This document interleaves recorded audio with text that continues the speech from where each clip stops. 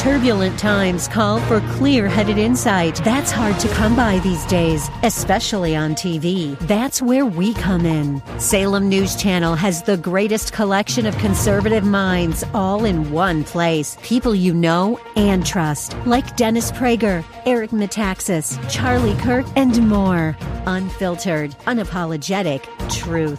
Find what you're searching for at snc.tv and on Local Now, Channel 525.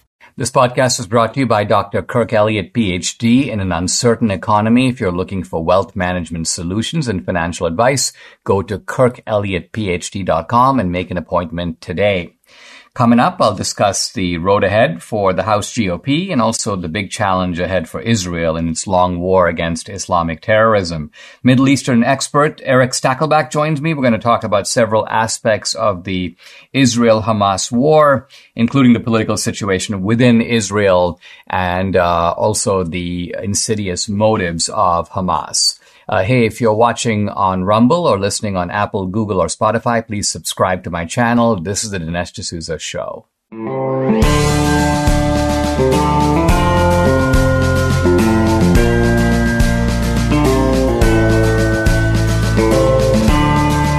America needs this voice.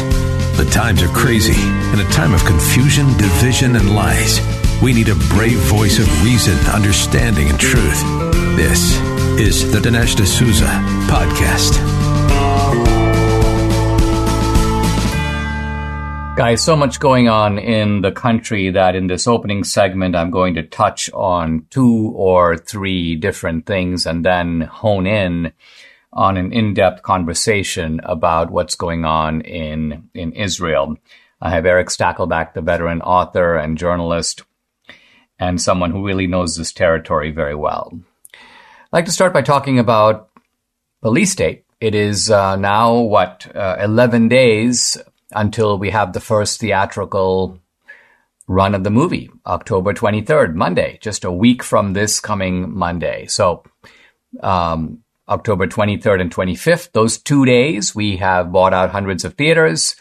The movie tickets are available on the website, which is policestatefilm.net. And it's understandable that people don't like to plan a month in advance, but now we're getting close, and so it's time to make some plans. This is a great movie to see in the theater. We make it for the theater, and so to go, but also to go with like-minded people. You know, round up your extended family, or put up a little notice in your church and have people buy tickets and meet you there, or go with a conservative or Republican group. It's fun to see this movie that way. And so those are 2 days, October 23rd and 25th. Lots of theaters. And when you go to the website, you plug in your zip code, theaters come up. You just decide, just go ahead and buy the tickets right there. Very easy to do. Now, if you can go to the theater, there's a virtual premiere Friday, October 27th. And that's cool. You can watch the movie at home, and it's going to be terrific. We have live music, which is related to the movie. We have the full film, which will play, and then a Q&A to follow with Dan Bongino and me, and that's all for the price of a movie ticket. Again, tickets for that, policestatefilm.net. It's the one-stop shop to get your tickets. Now, before we get to Israel, I'd like to talk about the speaker race that's going on in the Republican side.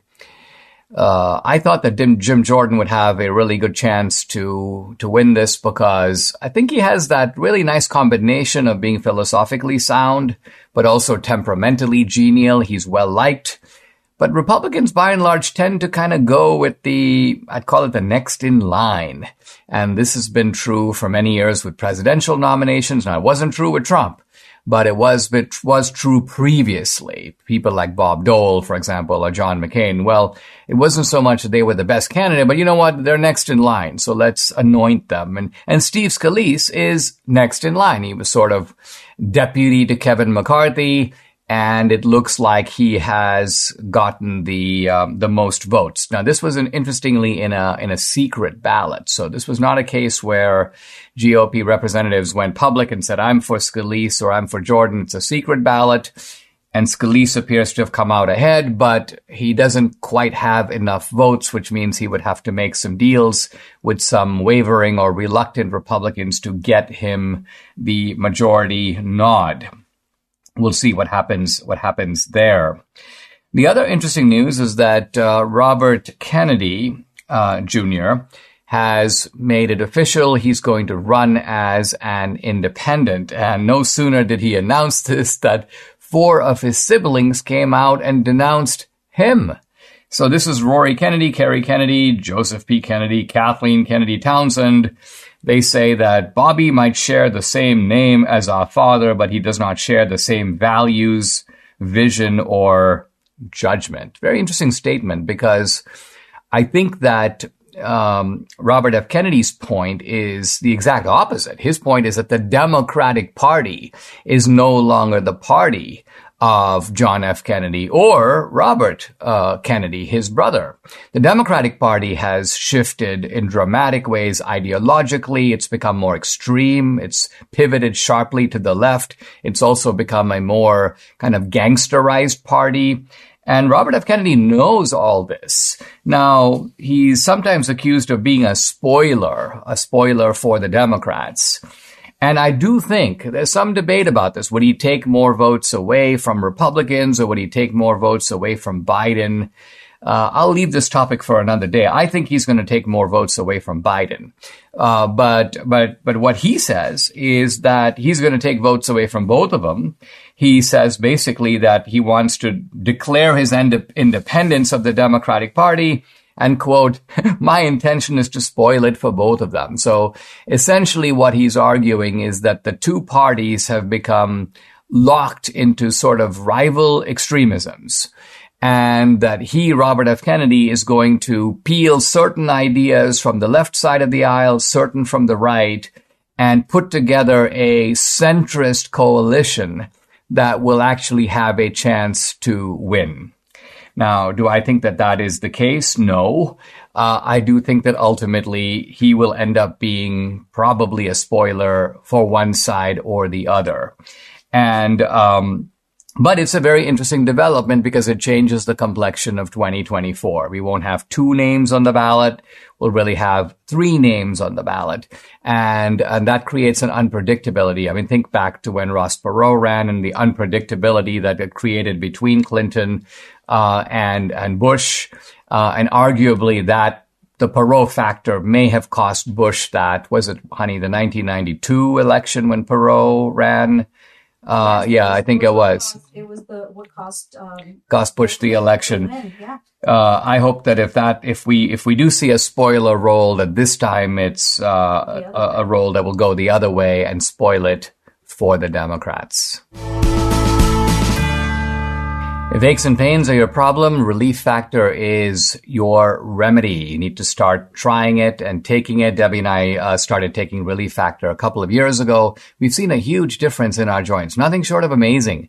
Aches and pains are totally gone thanks to this 100% drug-free solution called Relief Factor. How does it work? Relief Factor supports your body's fight against inflammation. That's the source of aches and pains. More than 1 million people have tried Relief Factor, and about 70%, the vast majority, have gone on to order more. Debbie's a true believer. She can now do exercises that for a long time she wasn't able to do. So Relief Factor's been a big game changer for her, her aunt, other members of our family, Mike here in the studio, and for many other people. You too can benefit. Try it for yourself.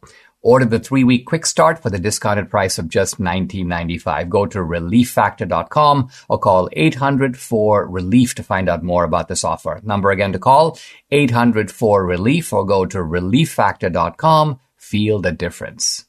Guys, I'd like to welcome to the podcast Eric Stakelback. He spent 2 decades covering the Middle East. He's Senior News Director for Trinity Broadcasting Network, that's TBN. He's also host of TBN's show. It's called The Watchman and The Watchman Newscast on YouTube. The website, by the way, is just watchmantv.com. Eric, thanks for joining us. Obviously, tragic circumstances, and a lot of the analysis that I'm seeing about the Hamas attacks is starting by looking at the Israeli side, the casualties, the carnage, the babies who were killed. I'd like to actually start on the other side, which is to say on the Hamas side. I don't think a lot of people know about Hamas. We hear about these terrorist groups, ISIS, Al-Qaeda, Hezbollah, Hamas. And I think people think they're kind of all the same. Are they all the same, or are there some important differences? What makes Hamas different? They have some very important, all these groups, Dinesh, first of all, thanks for having me again. All of these groups have certainly similarities. One of the shared similarities is the annihilation of Jews and the state of Israel. That's for starters. What makes Hamas different is that it is a self-professed arm of the Muslim Brotherhood, a movement we've heard a lot about over the years. They've taken some lumps over the past decade or so. Their main power base in Egypt has been weakened, obviously. But when Hamas was founded in 1987, Dinesh, its founding charter professed, we are the Palestinian branch of the Muslim Brotherhood. When it comes to the Brotherhood, that's really kind of the granddaddy of them all when it comes to modern day Islamic jihadist movements. So that, number one, sets Hamas apart. Number two, largely Palestinian based. Obviously, Gaza, they rule with an iron fist, but also the West Bank, Judea and Samaria, a very strong presence there.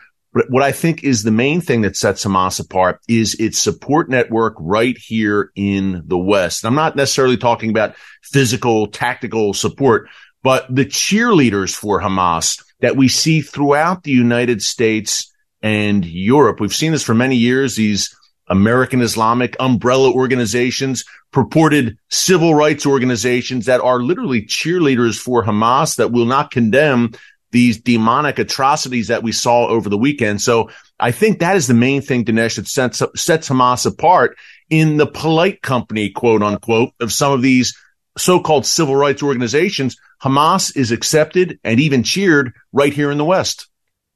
Now, let's think about why that is, because the ordinary American, even a leftist on a campus or a left-wing professor, is not likely to cheer for Al-Qaeda, right? They're not likely to cheer for ISIS. Those are like beyond the pale. But on the other hand, you find that Hamas does have a lobby, if you will, in the West. Now, is that because Hamas can claim that it is championing the anti-colonial cause, that it's representing an ethnic group of people that have had their rights abridged, if not taken away? Is that what gives Hamas that kind of special shine that you don't see on ISIS and Al-Qaeda?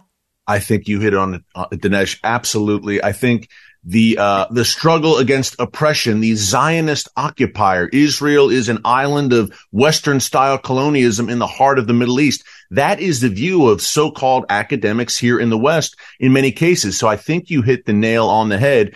Anything that involves Israel. And look, Hamas has been mostly focused on Israel. Another reason that it's kind of set apart from other jihadi, which are more global organizations. Hamas has been more regional, focused on Israel. Guess what? These so-called academics here in the West have a serious distaste for Israel, to say the least. But remember, that's a key point, Dinesh. But remember, Hamas also has American blood on its hands. Obviously, at least 22 American civilians killed over the weekend. But this goes back. Hamas has killed dozens of U.S. citizens over the years in its attacks in Israel. And we've had Hamas operatives arrested right here on U.S. soil over the years. Interesting. Hamas and Hezbollah. Now, these are two groups that are both operating in Israel. I understand Hezbollah kind of operating from the north, Hamas from the south. Hamas, I believe, is primarily a Sunni group, whereas Hezbollah is a Shia group. Now, is that just a kind of theological distinction, or does it have some relevance in explaining what the two groups are up to, one versus the other? You're right on the Sunni-Shia distinction, Dinesh. Hamas, Sunni, Hezbollah, Shia. But when it comes to killing Christians and Jews, they put along those theological differences and get along just fine. We've seen this again and again. It was interesting to me when people would say, well, Iran and Al-Qaeda would never work together. Iran is Shia. Al-Qaeda is Sunni. Again, they will work towards, maybe they'll turn their guns on each other at a later date, and they already have. They probably will. But in the meantime, the main enemy, the West, Christians, Jews, the state of Israel. They'll put any theological differences aside and come together towards the furtherance of that evil goal. So yes, Hamas, Sunni, Hezbollah, Shia, but brothers in arms when it comes to attacking Israel and antipathy to the West. We'll be right back with Eric Stakelbeck, senior news editor for TBN and host of TBN's show, The Watchman. Debbie and I are on a really good health journey, but we still struggle to eat enough fruits, veggies, and fiber. And you know what? That's a requirement. Now, lucky for us, we discovered Balance of Nature, and there's no better way to get all your fruits and veggies plus fiber than with Balance of Nature.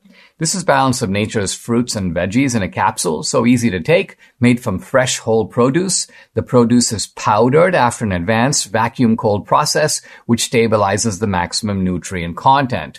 And this is Balance of Nature's Fiber and Spice, a proprietary blend of fiber and 12 spices for overall and digestive health. Join Debbie and me. Start your journey to better health right now. Call 800-246-8751 or go to balanceofnature.com. You'll get 35% off your first preferred order by using discount code America. Again, it's balanceofnature.com or call 800-246-8751. Get 35% off your first preferred order by using discount code America. I'm back with Eric Stakelbeck, senior news editor of TBN, Trinity Broadcasting Network, and host of TBN's The Watchman. On YouTube, it's watchmantv.com. Eric, we're talking about Hamas. We're talking about Hezbollah now.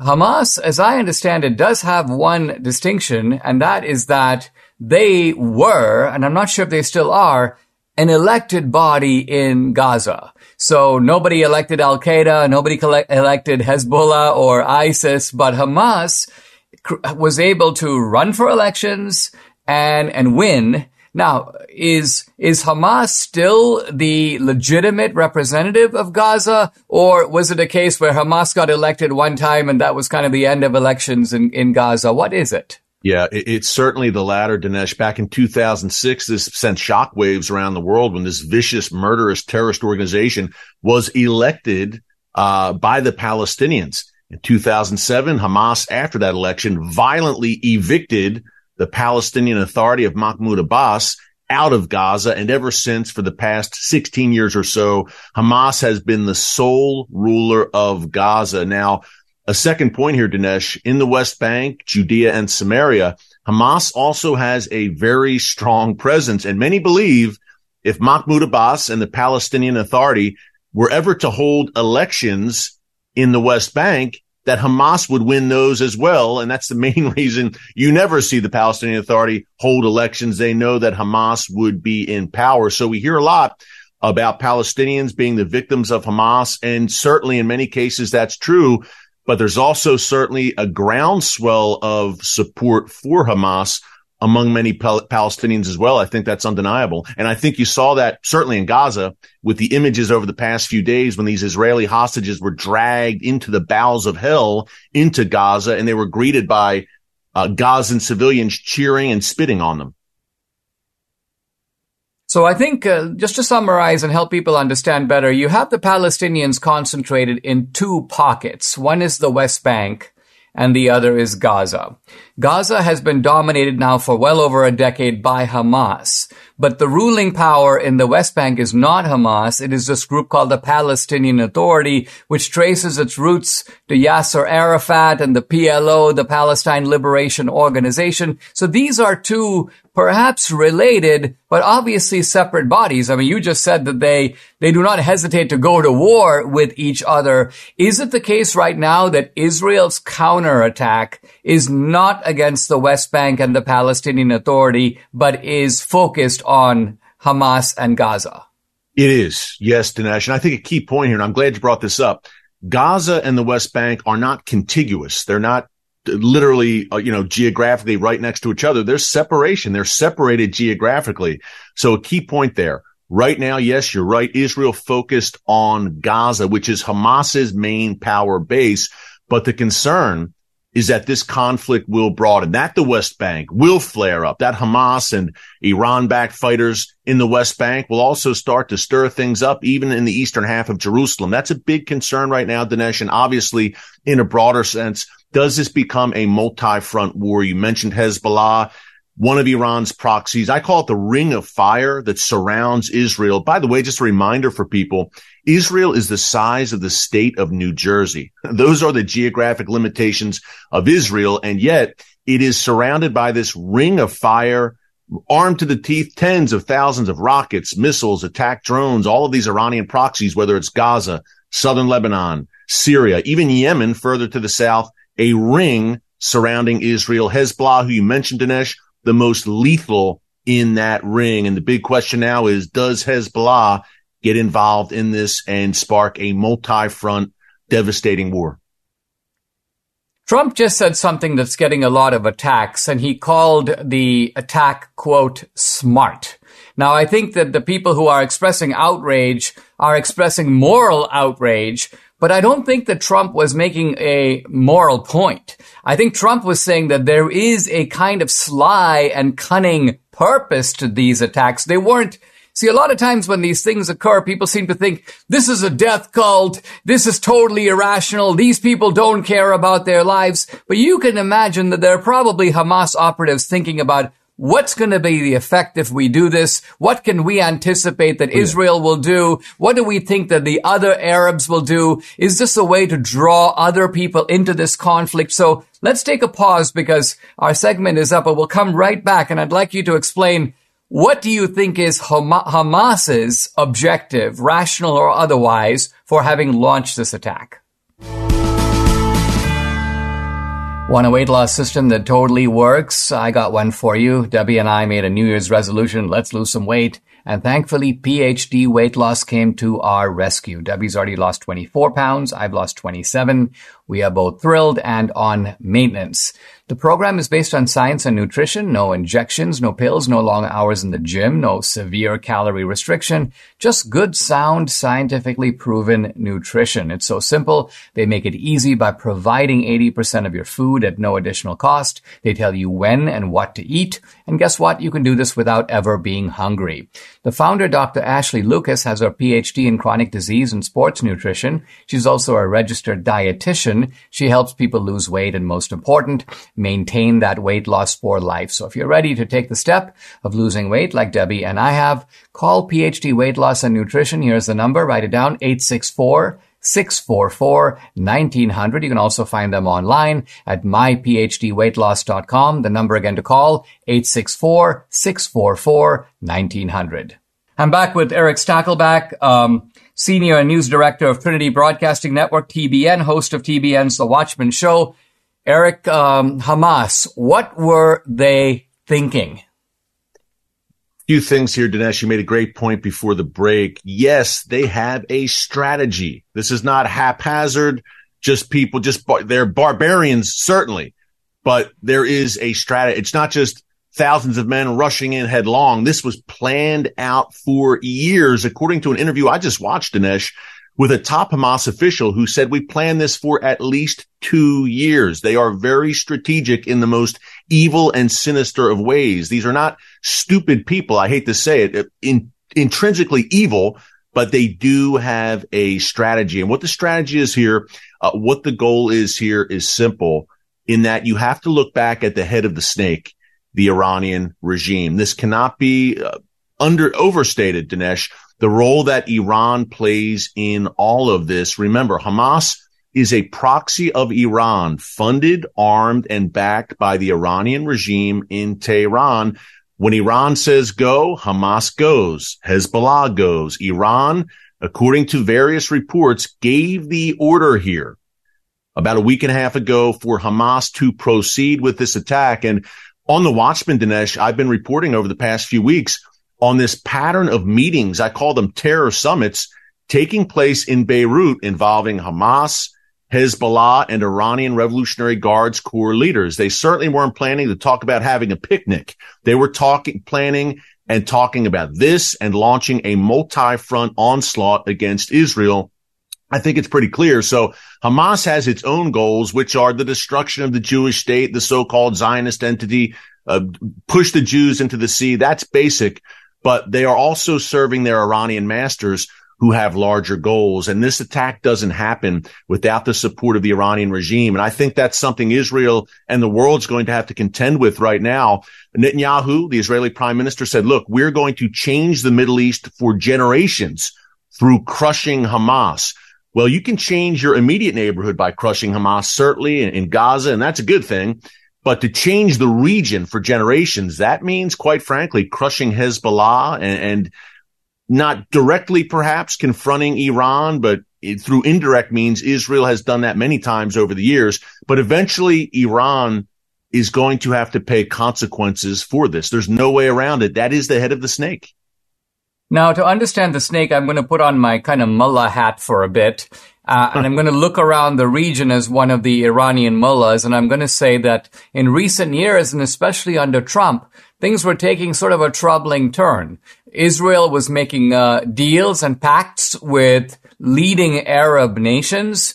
And this offered the prospect not only of peace in the Middle East, but also of sidelining Iran, because suddenly you now have Israel, you have Saudi Arabia, you have Jordan, you have possibly Egypt. So the Iranians go, what can we do that would send a shockwave through the Muslim world, cause Muslims to go crazy and make it impossible for their own leaders to take a pro-Israel stance? Well, what if we launch an attack on Israel? What is Israel going to do? Launch an attack back. We're bound to get tremendous images of places being bombed, people running for their lives, people with missing an arm and a leg, blood over them, Muslim children killed. And so then we flash those pictures throughout the world. There's outrage in Pakistan. There's outrage across the Muslim world. Suddenly it becomes impossible for anyone, at least publicly, to do any kind of deal with Israel. Do you think that this is actually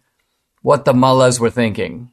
Yes, they've been thinking this for years. Dinesh, you laid it out beautifully. You really did. For years, this has been the strategy. I call it death by 1,000 cuts, the pinprick strategy. Attack Israel incrementally. Israel responds with overwhelming force.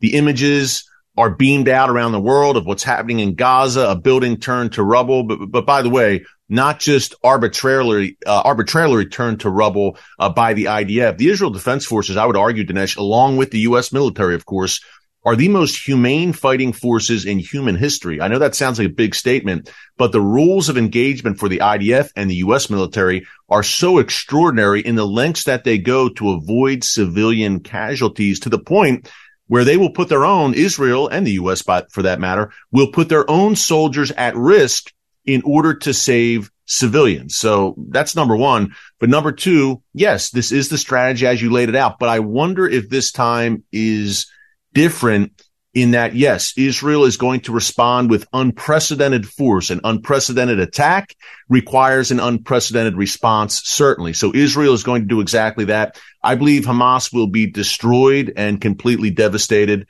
And Gaza certainly will pay a heavy price here, no doubt. Hamas is power base. But I think the one thing that perhaps certainly sets this time apart is what Hamas, the images of Hamas atrocities. Many times Israel says, hey, they're killing civilians, and the footage perhaps wasn't there in some cases. Hamas themselves, Hamas terrorists, filmed all of this, butchering children, the elderly, Holocaust survivors, babies beheaded, families burned alive, and Hamas filmed it all gleefully, dragging civilians as hostages across the border back into Gaza. So right now, much of world opinion, not all sadly, is with Israel and sees that this is clearly a battle of good versus evil. There's really no gray areas here. And yet, as you alluded to, Dinesh, as Israel continues the offensive against Hamas in Gaza, we'll see footage beamed out from Gaza. It will be interesting to see if the tide of world opinion changes and turns against Israel. Even the Biden administration forcefully pro-Israel statements over the past few days. But does that change when the reality of the situation, when Israel does what needs to be done, does world opinion suddenly go back to its default position, quite frankly, and turn against Israel? We'll be right back with Eric Stakelback, Senior News Director for TBN. Mike Lindell has a passion to help you get the best sleep of your life. Now, he didn't just stop with the classic MyPillow pillow, he also created the Giza Dream bed sheets. We use these. We love them. The sheets look and feel great, which means an even better night's sleep, which is crucial for your overall health. Mike found the world's best cotton called Giza. It's ultra soft and breathable, but also extremely durable. And Mike's latest deal, sale of the year, for a limited time, you get 50% off the Giza Dream Sheets, marking prices down as low as $29.98, depending on the size. Go to mypillow.com, enter promo code Dinesh. There you'll find this offer, but also deep discounts on all the MyPillow products, the pillows, the robes, the mattress topper, the MyPillow kitchen towel sets, and so much more. Here's the number to call, 800-876-0227. Once again, it's 800-876-0227, or go to mypillow.com. Don't forget to use the promo code DINESH, Dinesh. I'm back with Eric Stakelbeck, Senior News Director for TBN, host of TBN's The Watchman Show. At YouTube, it's watchmantv.com. Eric, you said something that struck me, which is that Hamas, with almost sadistic delight, has been putting these videos out. Now, why would they do that? In other words, I think, for example, of the Nazis, who were very careful to locate their death camps outside of Germany. They didn't want the Germans to see what they were doing. They recognized that there's a part of human nature that cannot be okay with that, even if you don't like Jews. Now, didn't Hamas foresee that this kind of exhibitionism of death would not only turn most people against them, but make it difficult for their own allies? I mean, think of people like the Squad in the United States, these socialists who have been very pro-Palestine, very pro-Hamas, but suddenly they're like, oh, we can't say anything. Rashida Tlaib won't say a word when she's asked about this. So Hamas has sort of made it awkward for their own supporters. Why wouldn't they do this carnage and try to sort of hide it, at least hide it from the cameras? I think the sheer opportunity for them, Dinesh, to have such, what they see for their cause, such a propaganda coup for them, for their cause, was irresistible. These images have galvanized jihadists around the world. These images of Hamas atrocities have emboldened the Iranian regime, Hezbollah. We see rallies in New York City, in London, Germany, even Australia, large pro-Hamas demonstrations. In Sydney, Australia, of all places, Dinesh, we had Hamas supporters chanting, "Gas the Jews." So I think it was irresistible for Hamas. We have finally done it, was their view. We have invaded Israel. Thousands, probably in the thousands of Hamas fighters, at least 1,000, 1,500, streamed into southern Israel and butchered, at last count, Dinesh, at least 1,300 Israeli civilians and killed over 100 Israeli soldiers as well. This was Hamas's dream for decades. They finally realized it, so they wanted to broadcast this to the world in almost a triumphalist way, of course. But secondly, the propaganda value, even if one contingent, a small battalion of Hamas fighters, had been able to cross over the border, infiltrate Israel, plant that green Hamas flag, and send those images across the world, that would be seen as a huge propaganda victory for Hamas, no doubt. But this, the largest slaughter of Jews since the Holocaust, an unprecedented assault on Israel, on Israeli soil. Look, Dinesh, these Hamas terrorists, in some cases in these towns along the border, and I've spent a lot of time along that Gaza border in these very towns, Hamas terrorists occupied some of these towns for 48 hours. Completely unprecedented. They had to broadcast this throughout the world, including the atrocities. Sadly, there's a large segment in the world that cheers on those kinds of atrocities and wants to see more, and Hamas knows that, and that's who they are trying to attract. In addition to the so-called intellectual class in the West, which seems beyond any kind of moral compass when it comes to this and will support Hamas regardless. I mean, speaking of the intellectual class, very interesting episode at Harvard where a large constellation of student organizations come out, I mean, right in the aftermath of this, in solidarity with Palestine and seemingly with approval of the attacks. Now, when some corporate people have stepped in and said, okay, give us the list of the names of all these students who are taking this brave stance because we'll make sure never to hire any of them. I notice now these students are distancing themselves. Oh, we didn't really personally sign the statement. It was never approved by the appropriate committees. And a very interesting statement by Larry Summers, kind of a man of the establishment, prominent Democrat, former president of Harvard.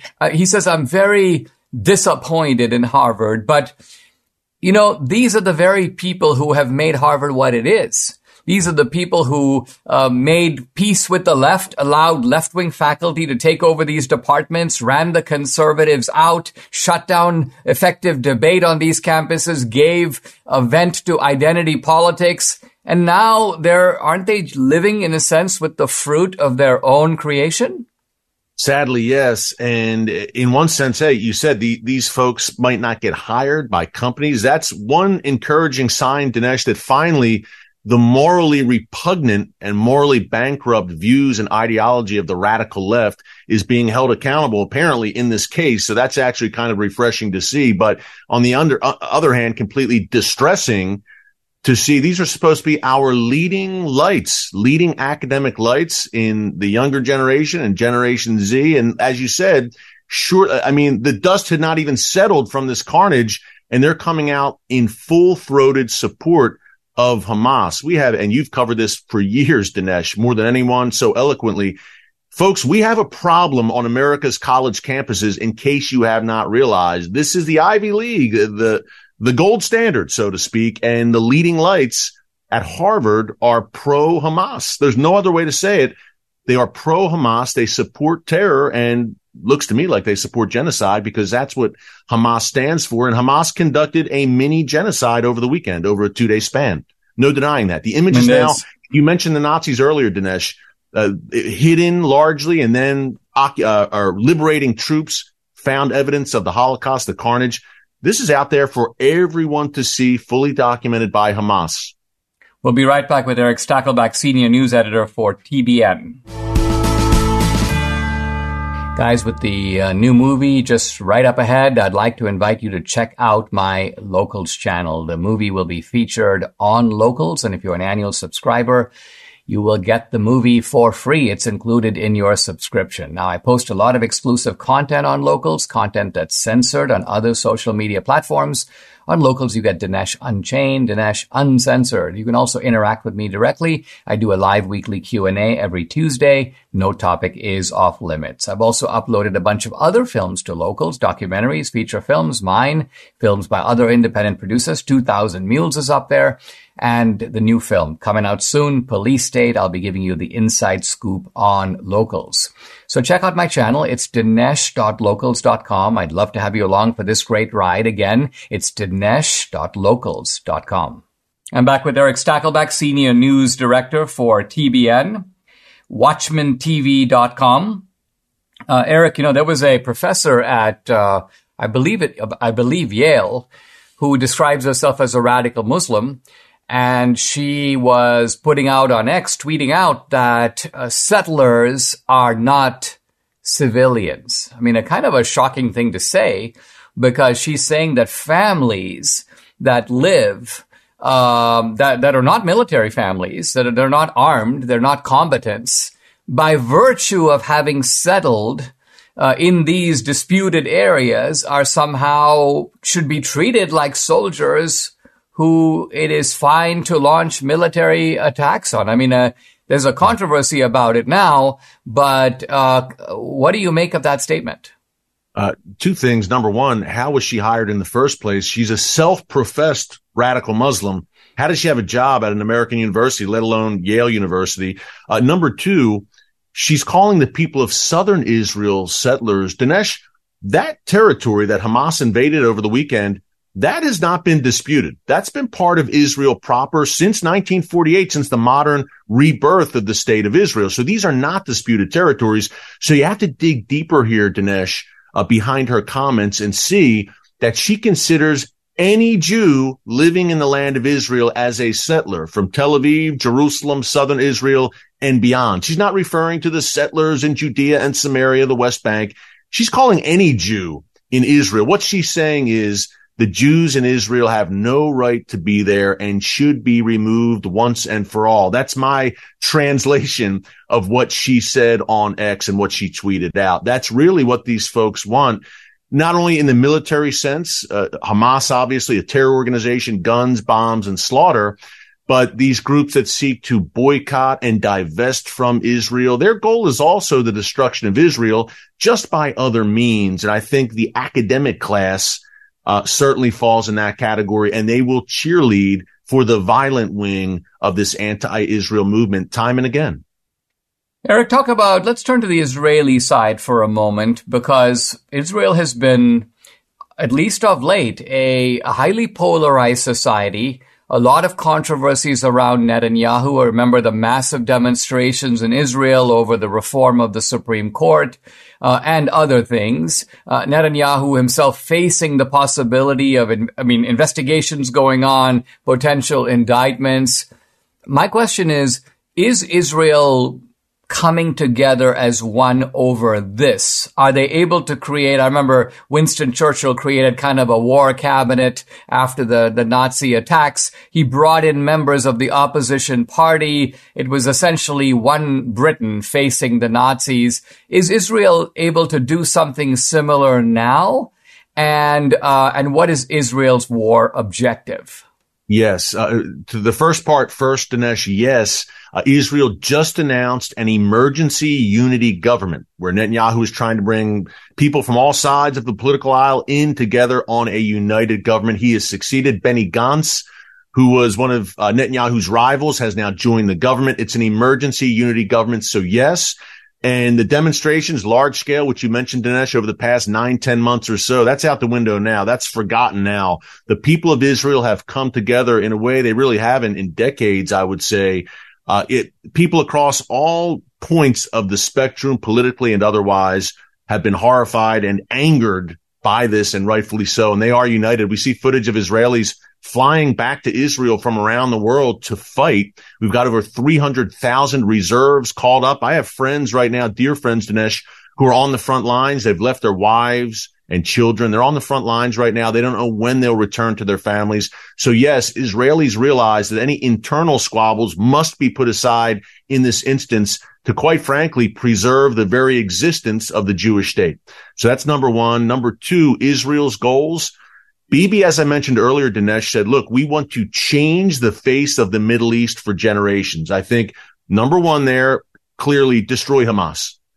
And that sounds simplistic, but listen, at this point, there's been so much nuance and hand-wringing over the decades. What do we do about Hamas? If we destroy Hamas, then what? Better the devil you do know than the devil you don't know. That's largely been the philosophy among successive Israeli governments. Clearly, Dinesh, that strategy, the strategy of so-called deterrence, has not worked. Hamas just carried out an unprecedented massacre on Israeli soil. So now there's only one answer there. Destroy this entity once and for all so that it never threatens Israel again. That's first. But secondly, Dinesh, and we touched on this earlier, if and when this turns into a multi-front war, Israel's goals may broaden to, quite frankly, destroying Hezbollah as well and to challenging Iran head to head. It may sound crazy to some people, but in today's Middle East, expect the unexpected. I don't think any of us sitting here right now can say where this is going. I think that's pretty clear. But number one, what is clear in terms of Israel's goals, Dinesh, destroy Hamas. That's number one, and we'll see what comes after that. But the Middle East will never be the same, no doubt, after what happened over the weekend and after this war. Eric Stakelback, thanks for joining me. I really appreciate it. Eric Stakelback, folks, Senior News Director for TBN and the website watchmantv.com. Thanks. Thank you, Dinesh. Solzhenitsyn writes that at the end of 1944, when our army entered the Balkans, and especially in 1945 when it reached Central Europe, a wave of Russian emigres flowed into the channels of the Gulag. Most of them were old men who had left at the time of the revolution, but there were also young people who had grown up outside Russia. They usually dragged off the menfolk and left the women and children where they were. It was true, they didn't take everyone, but they took all those who, in the course of 25 years, this is from the Bolshevik Revolution to 1944, had expressed even the mildest political views or who had expressed them earlier during the revolution. They did not touch those who had lived a purely vegetable existence. So, the Soviets have long memories. They remember that even though you have these Russians who are now not living in Russia, they're living in Eastern and Central Europe, but the truth of it is once the Soviet armies occupy those territories, you scoop up all those people and you bring them back to Russia and you go, wait a minute, weren't you the guy who opposed the Bolshevik Revolution 25 years ago? Or weren't you the guy when the Bolshevik Revolution was first established, expressed some critical views to your neighbors, and we've got a report that you were not on the side of the revolution? And guess what? It's time for you to be punished now. I mean, you think with the war, the massive carnage, the Soviet victory, they would be like, who cares about any of that? Let's forget about all that. That's all ancient history. Let's welcome these people back into the Soviet Union and maybe, no, none of that. This is not the attitude of a police state. And so they take these guys and ship them right off to the Gulag. And now Solzhenitsyn turns to something that is actually very uncomfortable, which is that he points out that after World War II, the British and American governments rounded up Russian people who were in territories not under Soviet control, but under British control and American control, and sent them back to the Soviet Union where they were promptly locked up in the Gulag. And this is an absolutely horrific a chapter in the history of World War II. And it's not a well-known chapter because, think about it, in the sort of triumphalism that came after the war, the tremendous sense of relief, America won the war, we've defeated Nazism, it's the greatest generation, blah, blah, blah. And a lot of that was right, and it was warranted, and it was justified. But here was the problem. The problem was that the United States and Great Britain were allied with Stalin in World War II. Now, this was not really an alliance, I would say, of friends, but it was an alliance of convenience because Hitler had invaded Poland, provoking World War II and causing the British to declare war against Hitler. Later, Hitler invaded Russia, so obviously Stalin was now on the warpath against Hitler, and so the mutual enemies of Hitler made an alliance, which is the British, the Americans, and the Russians. But as a result of that alliance, the British and the Americans go, okay, well, at the end of the war, the Soviet government is demanding that all Russians who are now in British or American occupied territories be sent home. Now, Solzhenitsyn goes into this. He says that the Russians who were living under the British or living under the Americans had left the Soviet Union because they knew that they would be hunted over there. They were opponents of the Soviet regime. They were anti-communist. They didn't want to live in Soviet Russia. And so they had a false sense of security. We're living in the free world. We're living in the West. We're completely protected. So he goes, they were all sent to destruction on the archipelago. The American authorities did the same in Bavaria as well as on the U.S. territory. They delivered tens of thousands of Soviet citizens to a cruel fate, turning them over to the Soviets against their will. I mean, this is a horrible scene where American and British troops come to these Soviet citizens. They're like, please do not send us back. Why? Because you are sending us to our deaths. And the American and British soldiers go, sorry, get on the airplane, get on the train, off you go to Soviet Russia. There's going to be in other words, there was a deal made with Stalin, or at least there was a succumbing to Stalin's demand at the end of the war. Send all my people back for me to deal with them however I see fit. And says Solzhenitsyn that there were Russians delivered into the hands of Stalin, but not only Russians. He goes, a certain number of Poles, members of the Home Army, arrived in the Gulag in 1945. There were a certain number of Romanians and Hungarians. At the end of the war and for many years after, there flowed uninterruptedly an abundant wave of Ukrainian nationalists. And so you have this remarkable phenomenon that even in the wake of victory, Stalin's approach is not let bygones be bygones. Let's now work hard to reunify the Soviet Union. Let's try to reconcile with Russians who have left our country, who are now coming back. It's rather, let me tighten my hold on power. Let me wreak vengeance on the Russians who never agreed with me or with the revolution. It's time to repopulate, even overpopulate, the Gulag. Subscribe to the Dinesh D'Souza podcast on Apple, Google, and Spotify, or watch on Rumble, YouTube, and SalemNow.com.